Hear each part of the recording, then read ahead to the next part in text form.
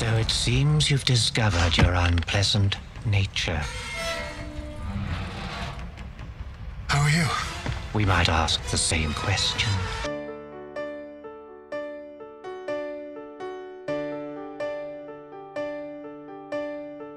Welcome to episode 12 of I Think I Like This Movie, America's least necessary film criticism podcast. I am Noah Frank. My co-host, as always, is Will Vitka. And today's guest is internet writer Alex Mazey, who brings us the 1998 sci-fi film Dark City, featuring Rufus Sewell, Jennifer Connelly, Kiefer Sutherland, and William Hurt. So set those clocks at midnight and remember never to talk to strangers. Alex, welcome to the show, and can you tell me how to get to Shell Beach? Thank you for having me.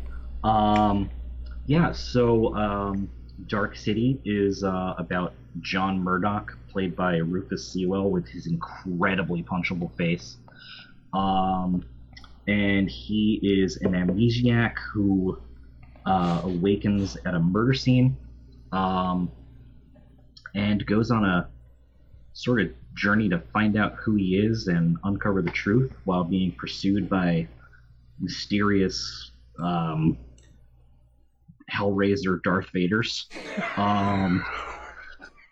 And Kiefer Sutherland is there as a guy cosplaying the main villain from Raiders of the Lost Ark. But with asthma. But yeah, and a wonky eye. Yeah, I was gonna say the eye thing is.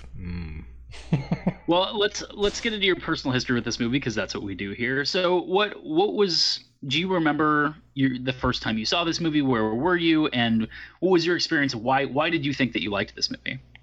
Yeah, so I almost certainly saw this in theaters when it came out. I had something of a strange upbringing, so if there was a movie that appealed to me and it got me out of my home, I was on it.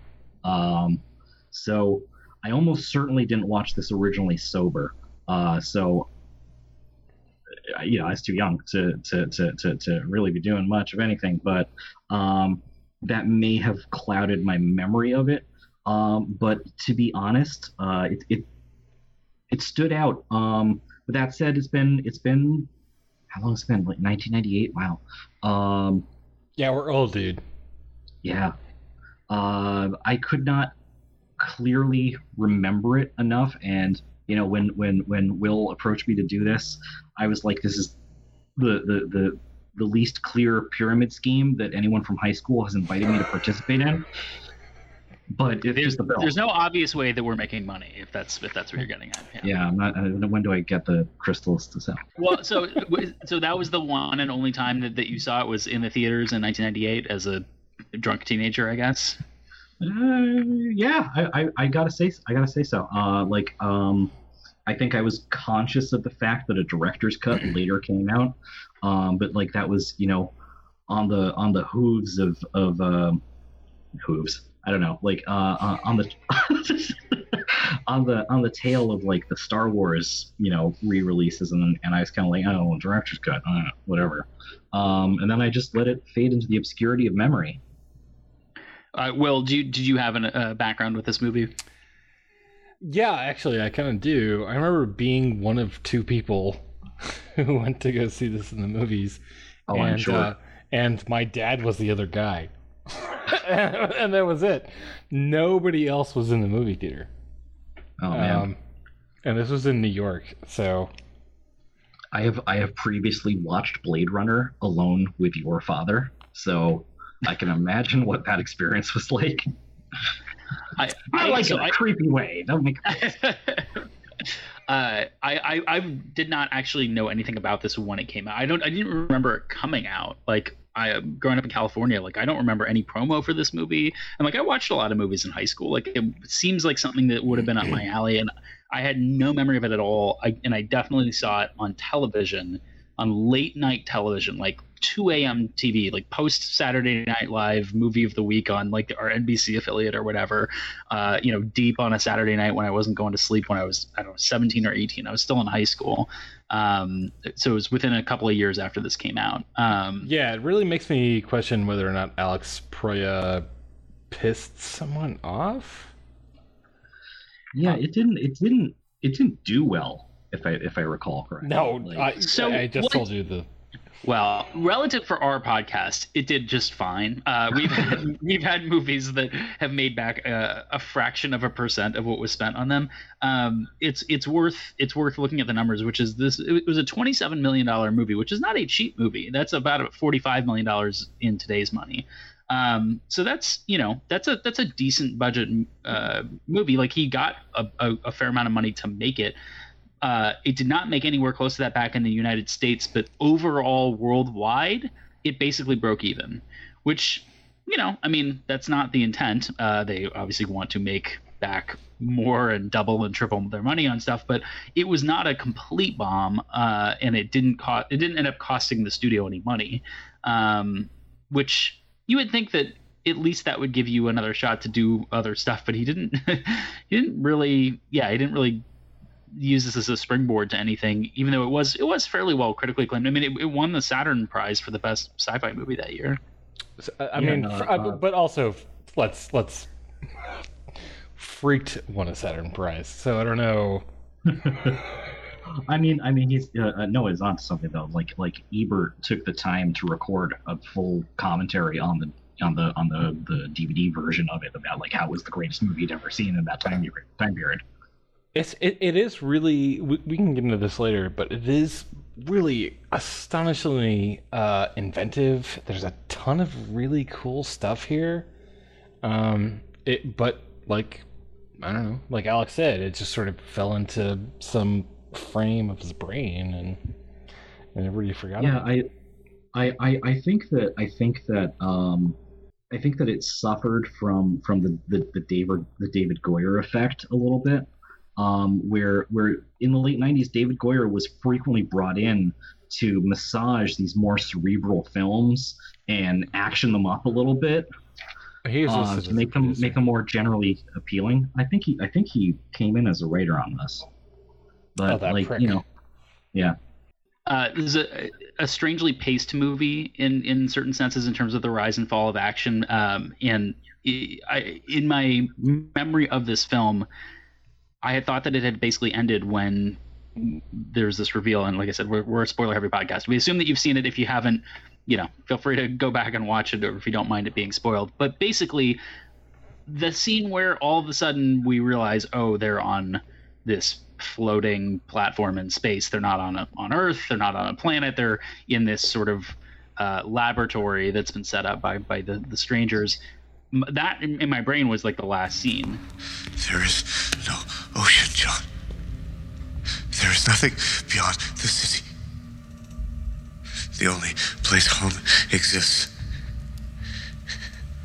is in your head. Now we sort of have a last scene that does show like what our protagonist does to the place, but like I had forgotten that there was this whole other sort of thing after that. And the storytelling is it can feel disjointed at times, I think, because of that,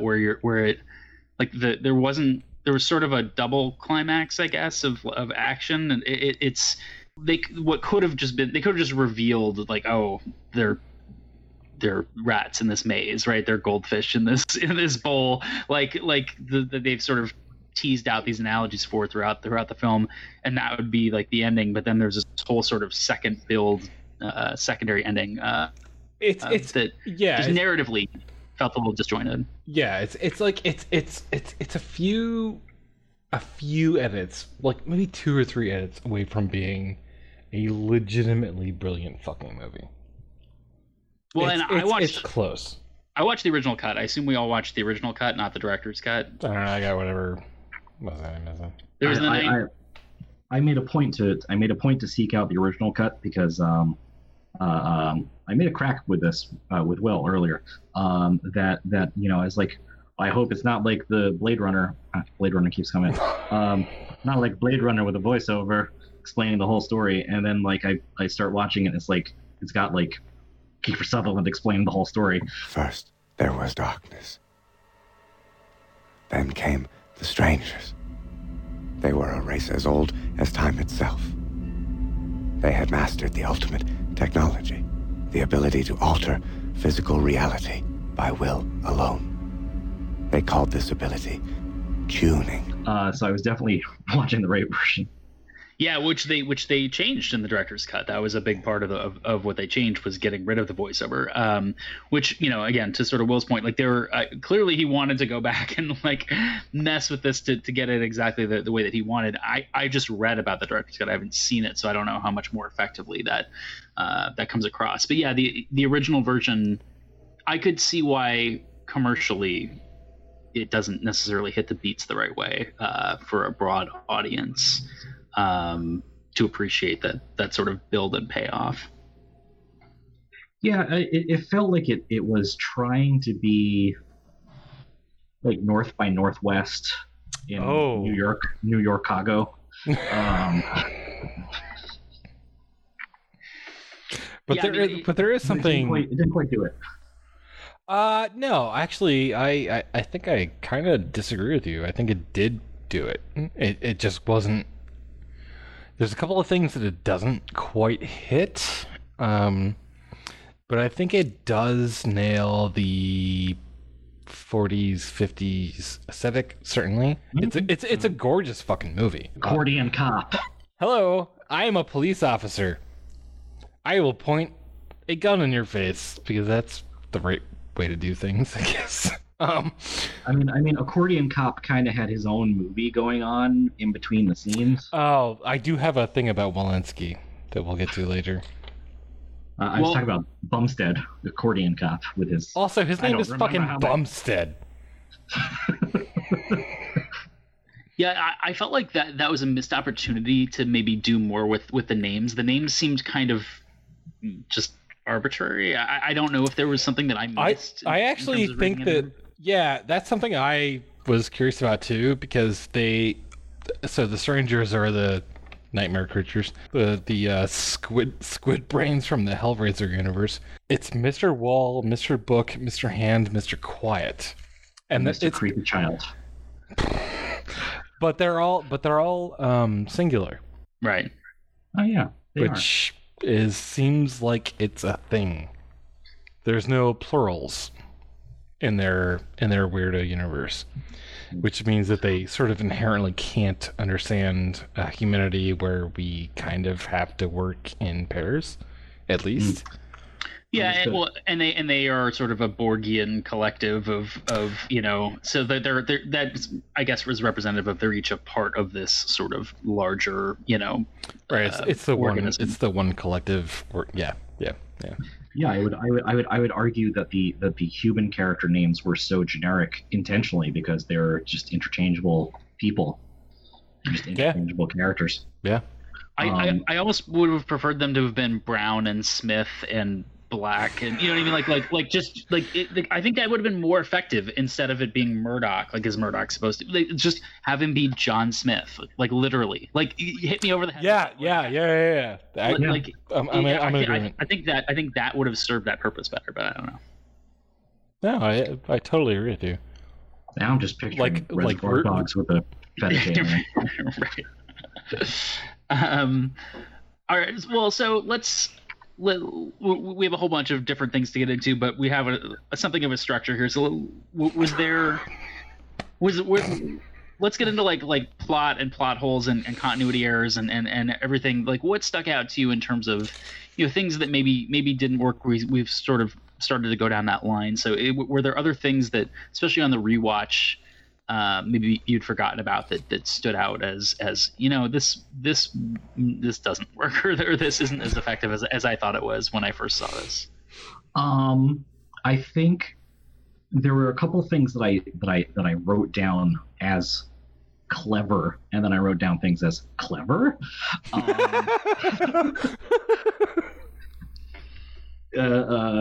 Like one of the things I put down as clever, good, was to demonstrate the fact that people's identities get shifted around. The front desk guy at the hotel started as that sketchy newspaper salesman and then became Black Guy, and then later in the film, the sketchy front desk guy is like the newspaper selling guy, and that kind of thing was legitimately clever. But then things that didn't stand up that were also a little clever were things like the dialogue was like really on the nose. Like, this killer's running around us in circles. and then there's all the spiral imagery, and there's all the circles and things like that. That didn't really stand up. The dialogue was a little expository, more than I like, especially Kiefer. Oh, Kiefer deserves his own segment here. Yeah. All right, I'll reserve my thoughts on that. Yeah, we'll get into that when we get into the characters. Plot holes. The most astounding thing. Are you excited now, son?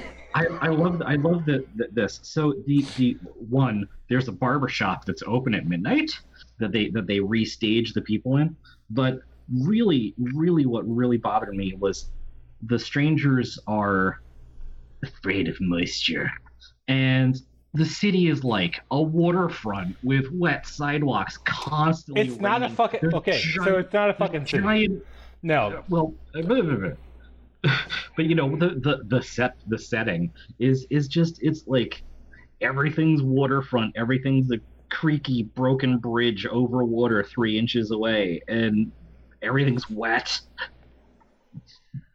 Yeah, that felt like a setup to something that never got paid off. Like we see him create the oceans, but like that doesn't really, like, that's all. It's not tangential, like to affecting the strangers. Like I wanted to know, almost like Signs, like in Signs, which was oh my god, a year or two later. But like the water paid off. Like it was a plot point that was key to, like, you know, whatever, turning back this alien invasion. We never actually find out like why it's important, other than like Kiefer Sutherland's hanging out at a bathhouse. Like the water was important to the end of the film. That was it. Yeah, it was important to the main character with the ocean stuff, but also like they're afraid of the water, and he wants the water, and they're afraid of him, and like so it sort of goes together. But like going back to Signs, I also wrote down Signs. Did you just get a call from the strangers? Yes, I did. Yeah, what is happening? Are you picking up on the train behind me? I'm sorry. Oh, is that what that is? Yeah, there's train tracks. It's not an abduction happening next door? Oof. All right. It's almost done. Sorry. What do I need to roll back to?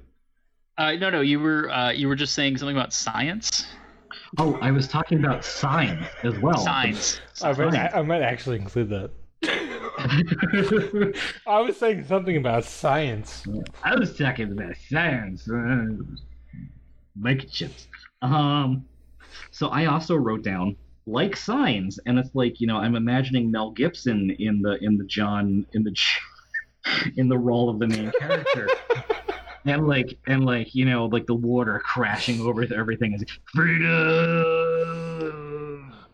Were there any other plot things? If not, Will, did you have anything along those lines? I was actually shocked at how well it does work. Like, this is a really tight script. It does the 1940s, 30s, 40s thing really, really well. All the cars there, you know, are representative of the time, and you know, in terms of pacing, I think this is a really good fucking movie. There are a few things that I just it doesn't think about them, and so it encourages you not to think about them. But I started thinking about them later, where I was like the vacuum of space. Like, how exactly did that work when they knocked down that brick wall? Like, there was like some sort of atmospheric bubble or something around. Well, that's kind of the ultimate like, this is not going to end well for anybody. Yeah. It was a strange kind of, you kind of have to like accept, I guess, that this is how things work in this universe, which like I'm okay with on some level. But then like the other thing that I just started thinking about was like, this whole world is this city, and I guess like these strangers can make, like, we've seen that they can like make architecture, they can make like shit, but like where's all the food coming from? Like where, like what from the automat? How does everything like what? How does this society work? It's like on this. It does not. Like, so I actually ship, wrote down like logistics in giant letters. Yeah. Right. Because that's something I actually don't understand. They seem to these squid nightmares from the strangers, yes. Squid nightmares from the Hellraiser dimension. You know, they like do a thing to a specific part of the city. And actually, a note that I left myself was that I thought they changed the city every night, but they actually only changed like a district. Yeah, I wrote down Kiefer has to inject individual people. How long does this take? Yeah. Clearly they're not switching everybody every night, but like, right, it's a very inefficient process for this whole laboratory experiment. Yeah. Right. And the ultimate goal is to stay alive? Solve mortality by encouraging people to go into murderous rages? Yeah, I mean, they're trying to figure out, like, what makes humans human for some reason, I guess, because they're dying, but that's also underexplained that, like, they're dying and how this is going to make that better, like, or solve that. These do bring back memories. This one is still warm. What is it? The recollections of a great lover? A catalog of conquests? We will soon find out. You wouldn't appreciate that, would you, Mr. Whatever your name is? Not the sort of conquests you would ever understand. Let's see.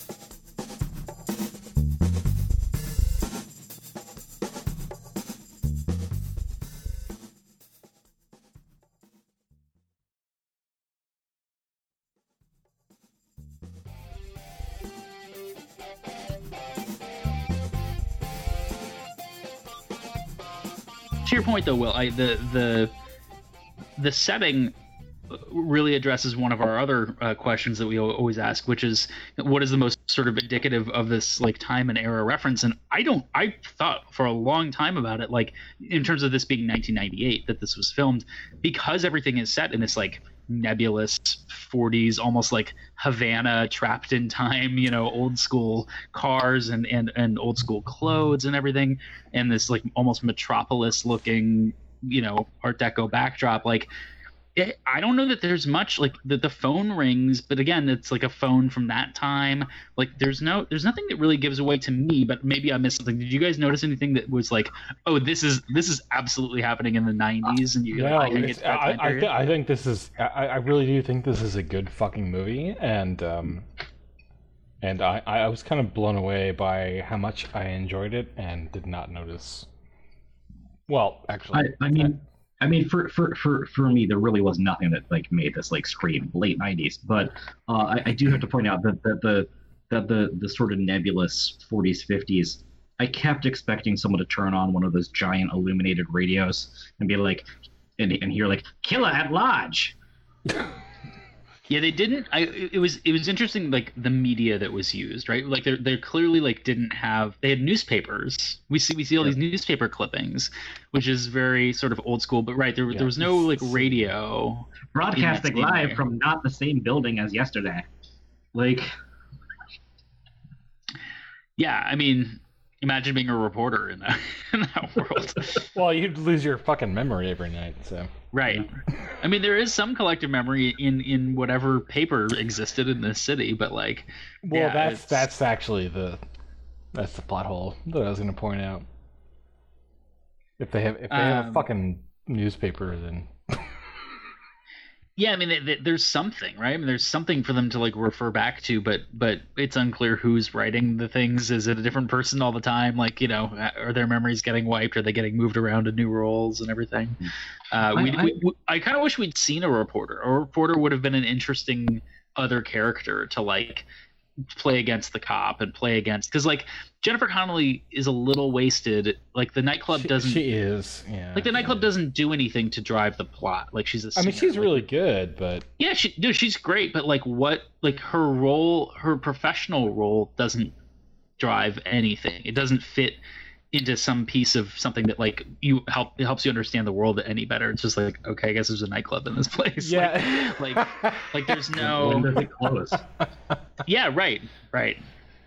I do like, though. I really, and I had remembered this as one of the things that I liked about it originally, that I really appreciated, is the fact that, like, as we go along and as John Murdoch starts to kind of figure out this world, you know, I remember thinking, why is it always dark? And then he's like, have you guys noticed that it's always dark? Like yeah. They get to those points at the right point where it's just starting to bother you as a viewer. And they're like, if you notice that, like, no one knows if it's 12 a.m. or p.m. Like you're like, yes, what is this? And so, like, I feel like they do a good job of hitting those beats and addressing those points, asking those questions, like, through the characters as you're getting to that point as an audience member where you're like, can someone answer this question for me? So yeah. They control everything here, even the sun. That's why it's always dark. They can't stand the light. I guess let's get this was a fairly singularly put together soundtrack. It was clearly you know, a soundtrack that was curated and music that was made sort of for this movie. What stuck out to you about the soundtrack? Did you notice it? Were there points that it, you know, that it was that it ebbed and flowed for you? I actually was fine with the soundtrack, but there's a moment after John goes to see his wife at the pier, and it's like this nice, quiet moment of peace for all of them, because that's kind of the whole thing with the movie, right? Okay, like, I've changed all this using my brainwaves, and then suddenly the soundtrack is like craziness. Yeah. Like, the soundtrack just goes fucking nuts from the credits. Up until that point, I was like, wow, this is actually a really nice atmospheric thing. And I went and I was like, let me look this up. And it's Trevor Jones, and he did, you know, From Hell. And I was like, oh yeah, this is like same guy. Yeah, sure, this is great. And that happened. I was so thrown off that I thought I was like writing I would have rig from. I would have been less thrown off by like an Evanescence sounding, just late '90s rock ballad. Yeah, I don't know why they chose like the credits to do that. Yeah, I mean, at least like it didn't interrupt most of the actual action of everything. It's a very dramatic soundtrack, and it didn't need to be. Yeah, I mean, most of the rest of it, like you said, it is sort of atmospheric. It is classical, instrumental. There's no, again, going back to the fact that there's nothing that pegs this to, you know, it being the 90s. There's no pop songs in this. There's no popular culture in any way inserted into the sound of this film. And I felt like, you know, it avoided, I think to its credit in a good way, in the action sequences that did exist, there was not like Foley effects going on that were crashing around. There wasn't just like sound effects of like fights and destruction in a way that was distracting in any way. Like, as the buildings were being built and stuff, you had some sort of sounds, but like it wasn't anything that like took away from sort of the sound of the film. It felt like it all kind of flowed all right. It wasn't campy in that sense. No, yeah, I think that it's actually extraordinarily. Alex mentioned this, but like really reserved in how it did everything. Well, one thing that maybe wasn't as reserved was Kiefer Sutherland. So let's get into the character. What characters in this character or characters maybe improved in your mind, Alex, over time, and maybe which ones sank on a rewatch? We're gonna circle back to Kiefer, but I think that Detective Bumstead kind of grew on me. He was just sort of there in my recollection of it. I'm like, oh yeah, as a cop who, you know, finds things that move the plot forward, as cops often do in film. But you know, he actually was like a fully fledged character, and I guess I didn't really appreciate it the first time around. And then, you know, he starts to actually be genuinely upset that he can't remember his mother. Like he gets generally thrown by not actually knowing where Shell Beach is. So he really did come across better on subsequent view. You know who didn't work for me was the other cop, the crazy cop who kills himself. Yeah. Walensky. Yeah. That was like, why do you need two people explaining? So I actually do have a note about that because it looked like they had to do a reshoot at one point in the middle. At one point in the middle of the conversation where Walensky is like on the tracks, or not on the tracks, but on the station, the platform. He suddenly blue screened. Like Walensky is blue screen, and it looks like it was a reshoot. Which is something I actually wanted to bring up.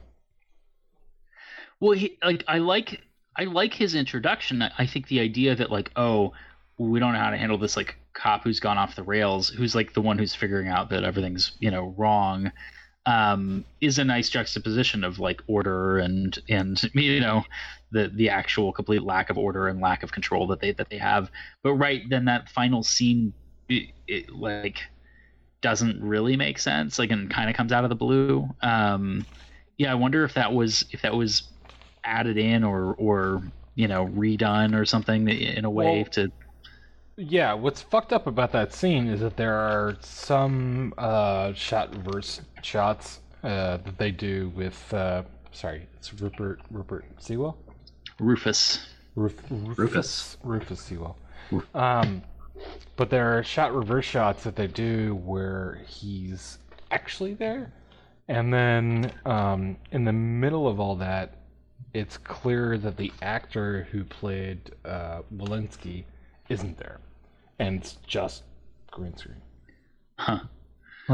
Walensky, you just made me realize that Walensky is a plot hole, in and of himself.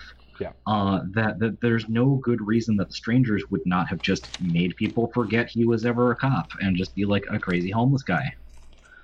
Yeah, or just gone in and wiped his memory so that he wasn't potentially exposing people to what was going on. Like he's a very clear loose end that like it almost would have made more sense if he tried to warn Murdoch and then you'd seen them like wipe him out. Like they took care of him instead of he just killed himself. Like they're the ones trying to keep whatever truth from coming out. It would actually kind of like make more sense if you start this story from Sewell being a cop, finding Walensky dead on the tracks, and then like what happened here, and then you go through all the stuff.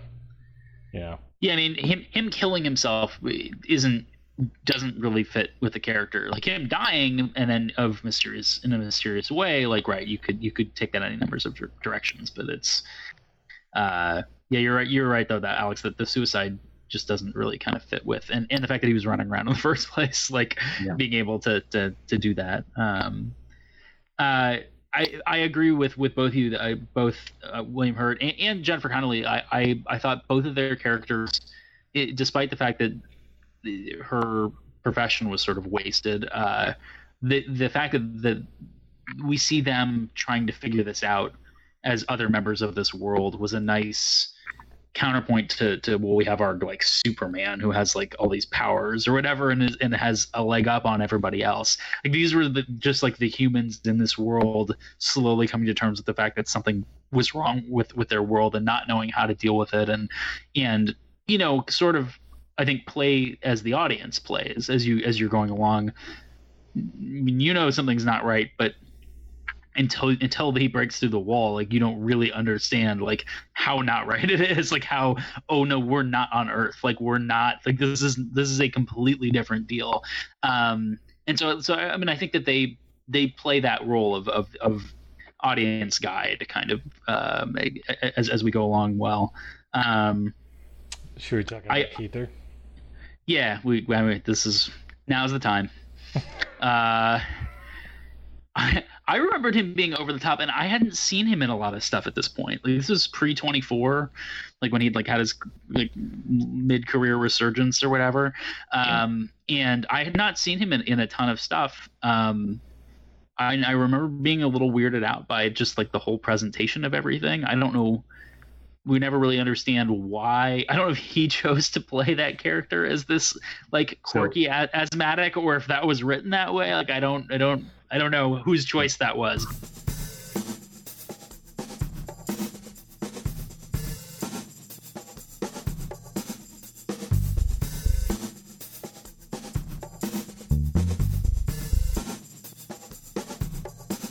What else were your sort of takeaways of that character, and what did and didn't work, and how that all sort of folded into everything? I didn't love that he had like 3 disabilities. It just gonna sound terrible. But it's like the character already had enough going on. The eye and the limp and the he felt like he was channeling a little bit of a Nicolas Cage, but like pre-Nicolas Cage being Nicolas Cage. I was just reaching forward into the future for that energy. You're not wrong. I mean, it was he had a little Quasimodo going, in sort of the presentation of everything. I don't think I understood why he needed to be like differently abled. Right, like clearly the strangers have the whatever power they have over the humans. Like you don't need like a particularly weak human. Like they're doing it to everybody, right? Like it's not like a physical advantage that they would need in order to control him in a different way. Yeah, they seem to have set him up to be a hobbled,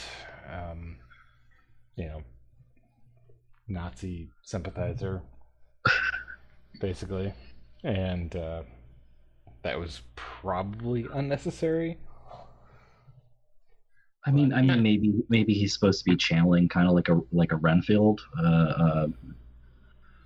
sort of like. Oh. I think you're onto something when you say, like an Igor type, or. Yeah, Igor or Renfield. Actually, yeah, that makes a lot of sense. That does. Anything else on characters that stood out in any way, major or minor? The minor character that really threw me off was the prostitute at the beginning. That's like there's a prostitute murdering guy on the loose. Let me take this random guy into my house. You're talking about Anna? Yeah. The original Anna before they rename Jennifer Connelly to be Anna? Yes. Which is super weird. Yeah. Yeah, that's certainly a choice. Like that's not. There's no way that was an accident. But right, like, yeah, it didn't. Her motivation didn't really make any sense in that scene. And then he disappears, and she's like angry, like because she like lost a client. Like she doesn't appear to have any like further concern for her own safety or anything within the context of that. So yeah, she even makes a joke about it, like, "Oh, your name's John. That's fitting." What's your name, honey? John. Well, that's an appropriate name. So I will say that I searched not necessarily far and wide, but I searched around a bit, and I couldn't find anything for my self-indulgence of Gaucho Watch, trying to make any tie to my alma mater, the University of California, Santa Barbara. The closest thing is that there are real shell beaches in this world, and the most prominent one is Pismo Beach, which is the next prominent beach up the California coast from Santa Barbara. About an hour up the coast. That's as close as we get to fulfilling Gaucho Watch for episode 12. Right, we talked in the beginning. This was a $27 million movie. It's like $45 million today. Barely made its money back. Is this a movie that could get made again today, do we think? I really think it could. I think audiences these days are smarter, if not smarter, then at least more willing to watch weird psychological stuff. Like look at the success of Inception, which is kind of the same basic premise. Christopher Nolan is a hack. Will doesn't. I like Nolan. Will doesn't like Nolan. That's fine. Yeah, I mean, the special effects could be certainly made more realistic, or maybe a little more subtle. The practical special effects in this thing are great, but the you know there's some stuff that's very 90s, like the buildings inflating, that like Inception shows like you could definitely work a lot better. Yeah, I mean it's 23 years old at this point, so like the just everything that suffered in that sense of being again, I don't even know what year was like sort of the real turning point, but we started to see superhero movies that actually looked good instead of looking stilted and CGI'd, like the action scenes like looked better and you could get away with stuff that used to you only could do in cartoons. But yeah, right. I mean, you could update all that. I don't know if there are so few directors that get that kind of budget. To me, this is like a streaming movie. Like this ends up on a Netflix, maybe like or one of those. There's a lot of science fiction stuff coming through now on the streaming services where they're willing to spend some money to do stuff. I don't know if it's a theatrical release. I think it maybe is something that lives on one of those services. I don't know. What are your senses, Will, on whether or not this gets made today?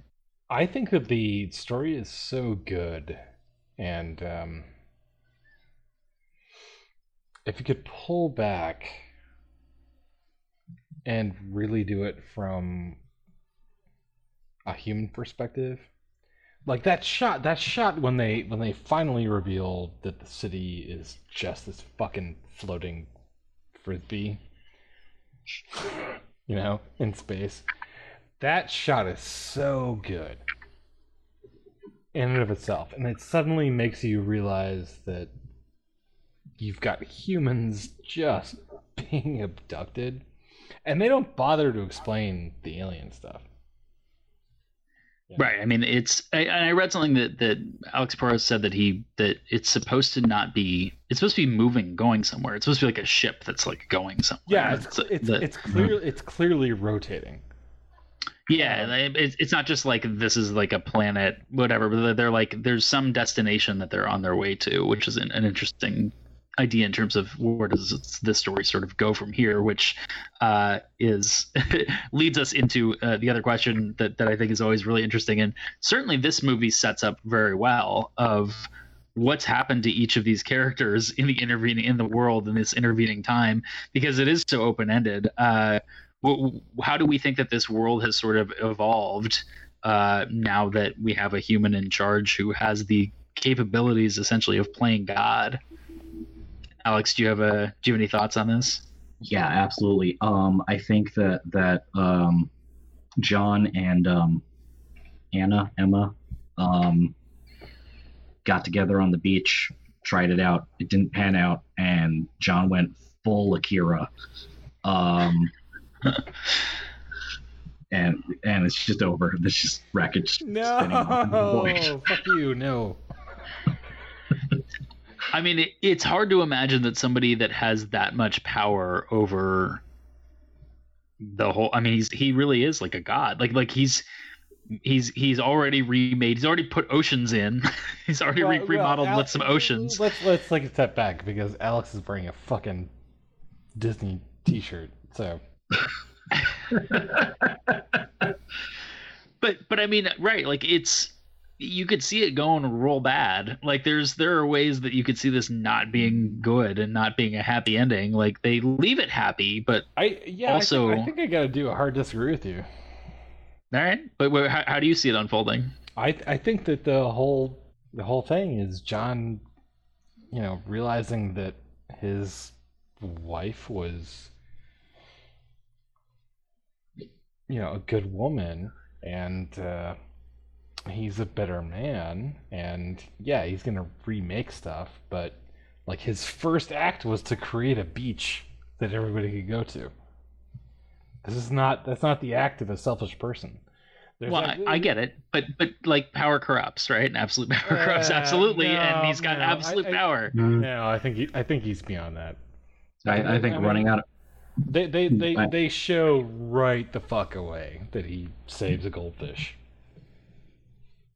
Sure, but they're still on an orb floating through space like indefinitely, and we're like now that what is he gonna go tell everybody? Like, oh, by the way, you've all been lab rats, and like, it's cool. Like, I got it under control. Well, that's by the way, your jobs don't. That's the great question. Your jobs don't exist. Society doesn't exist. I don't know how we get food in this bitch, but I'll figure it out. Like what? How does any of this work? Like. Also, all of our water is now at this beautiful beach. What was that? Also, all of our water is now at this beautiful beach. Yeah, right. Well, right. Like, is he creating water out of like nothing? I like, we don't know like how much control. Like, he has a lot of control, but it's like, right? Can he just create anything? Like, Yeah, I mean, I could see it going poorly. I would like to know. I would like to sort of see what happens to this world. Yeah, this is one of the few things I would like to see a sequel to, because like where do we go? It seemed like they were set up for it. I mean, I saw some mention of how he sort of how Proyas sort of saw that world as being open ended and having different directions that you could go with it if you wanted to. And I think you could go any number of ways. I mean, I think you can see that from kind of a Lord of the Flies thing, as they're all like stuck on this island together. Like society is gonna break down at some point. But yeah, like I don't know.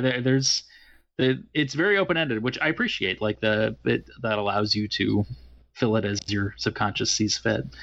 Yeah, it's kind of great. All right, what else?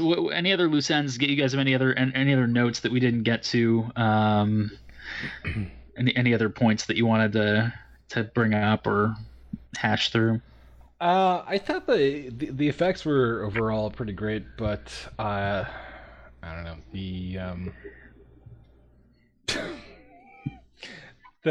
I just wanted to highlight the moment where the stranger gets smushed in a building. By the buildings and just splats black. Yes. It's just like a cascade of blood. I really appreciated that. I appreciated the main one exploding the second he hit the water tower. Like, oh yeah, that's a water payoff. Well, I was gonna say, right? Was that supposed to be the payoff? I guess like it didn't seem like the water is what killed him. Like it seemed like the impact was what killed him, but I don't know. There is something some like loss of focus, I guess, in this. Can we talk about the creepiest character? Hang on. Is it the kill him? Okay. There's a small child. Yeah, we got it's the only child. We got to talk about the kid, and then we also have to talk about the gyrocopter from Road Warrior, who plays the lead. Well, not the lead, but the tallest stranger. Therefore, the lead. But wait, like what was that? Why was there a child? And why was he the most sociopathic one of the whole lot? Like, what? I don't understand what was happening there. Like, so they do say that like they inhabit our dead. Yeah, which bothers me. Like, how did they solve that rigor mortis thing? Is that what that was supposed to be? It was supposed to be a dead kid that one of them had taken over. It's a dead kid. Yeah. Okay. Who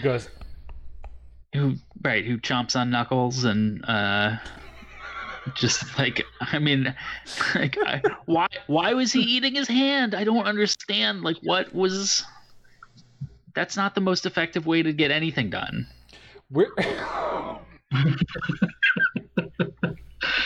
They were very strange things. Yeah. I remember that specifically. I mean, I was watching it like super late at night, so I was already in like kind of a strange like headspace the first time I saw it. I remembered being like, this thing's fucking weird, but it's pretty good, but it's fucking weird. Like I remember that sort of. it really is. It's really weirder than I remember it being, because it deals with death in such a like not American way. Yeah. It's like, okay, you died and now you're a fucking husk for this little kid. that in and of itself is very strange. And then they have there's a scene where the little kid is chopping up a lady's boobs, and I was like, yeah, they do show that she was the one he was the one who like maimed her and put the insignia on her. Yeah, right. Which just adds to the creepiness of that character. And to your sort of broader point, I mean, it is still a CHC movie. It is still it does still follow sort of classic Hollywood cinema beats largely, but it is not. It doesn't follow a lot of American conventions in terms of the way that it's told and framed. It is different than I think a lot of audiences are used to seeing. Anything else before we ask the all important final question? Why Yes. why did they pronounce tuning as tuning? Tuning. There were some Tuning. Australian actors. It might have had something to do with it. I don't know. "He can tune." What is to be done? This man is dangerous. It is said he is able to tune. Impossible. Somehow, you have developed their ability to tune. Yeah, it was an odd choice of verb. I didn't really think about it, but is there? Did you guys have a sense of why that was the word that they chose? It's a strange way of putting that, because they sort of use it as a catch-all, right? It's for building, but it's also for the whatever's coming out of his forehead, the sort of energy fields, right? Thing. Yeah, I mean, it's sort of the catch-all term for this supernatural power, and it's, I don't know, it's I get it more on the tuning the city, right? The mind zaps are pretty bad. We should point out. His, I mean, it's sort of underexplained. It's kind of like the Force, but then you can also do this other stuff with it, like change the architecture of this place that they live. I don't know. Yeah, I don't know. It was an interesting. I mean, you had to have some sort of a device there. I don't know. I was just curious if that word meant anything. I couldn't figure out. Did he create a son, or was that just I wasn't? That was unclear to me. If he I really love this movie. Yeah. I have no fucking idea. All right. Well, I suppose that brings us back around to the beginning and to the all important question. Alex, you are our guest. You are the one who brought us this film. You thought you liked this film when you first saw it in the theaters in 1998. As a teenager, it is 2021. You have rewatched it. Do you still like this movie? Yeah, I think surprisingly, I still do like it. I ragged on a little bit of it, but it stood out. I really like kind of the timeless nature of the set pieces. Aside from Kiefer's a little over the top characterization, These do bring back memories. everyone else was reserved. The cinematography is really quite good. At first I was like, oh, broken fishbowl, and they're in a fishbowl that they're gonna break. But then it's stuff they constantly had the shots of the overhead shot of the spiral staircase and the things of that nature. I like I mentioned earlier that I thought it was clever in a good way that they demonstrated the fact that identity was malleable, and they had two different actors playing the same bit character. I wrote this down that there were nice little details like they have a life forging assembly line where they're like, this is a thing that's going to make them think about this, and Kiefer was like, you wouldn't understand this, the importance of this bracelet or whatever it was. And I think the little things like that and the overarching story, it really stands up, and it's paced a little weird. It goes to a new shot every 2 seconds, but beyond that, it's a really great film. It really stands up. I'm in full agreement. I think this does an incredible job of standing up a really solid script, other than the goofy stuff that we mentioned, and it's bleak. at best, our hero has reshaped the Frisbee city to have a beach. That's actually it. Like, there's no going back to Earth.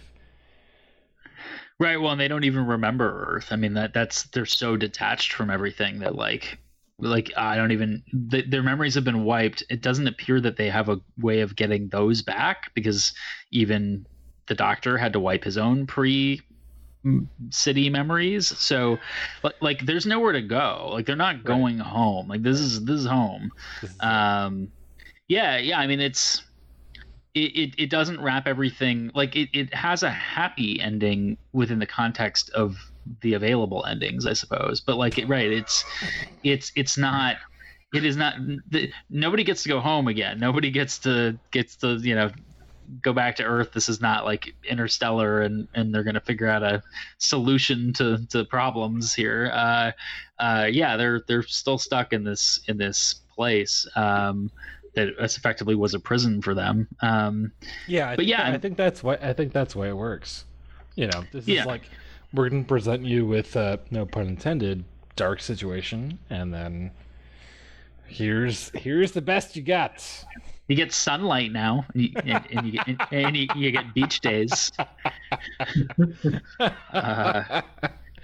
Well, like I said, a lot of it's still open ended, but yeah, I mean, I remembered liking it too when I first saw it, and I think I watching it during the daylight and was paying probably a little closer attention. There are things that I would like more explanation to, and maybe I'll go back eventually and watch the director's cut to fill in some of those blanks, or see if they do fill in some of those blanks.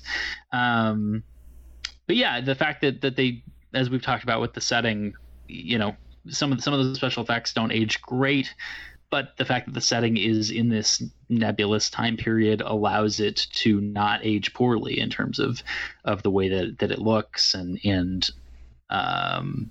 it feels of a sort of timeless nature, not very stuck in the time that it was made. And I liked it again. I don't regret going back and watching it, which, believe me, is a bar that not every film on this podcast clears. So yeah, thanks for that. Thank you for having me. And on that note, make sure you are following us on Twitter, on Instagram @LikeThisMovie. Feel free to hop into the conversation about any of these movies using the hashtag ITILTM. That's hashtag ITILTM. And we will see you next week.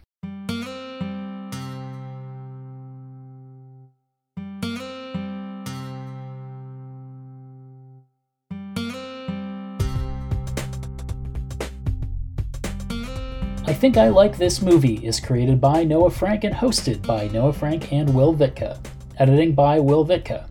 All music on the show, unless otherwise noted, provided courtesy of the South County All-Stars. Copyright 2021.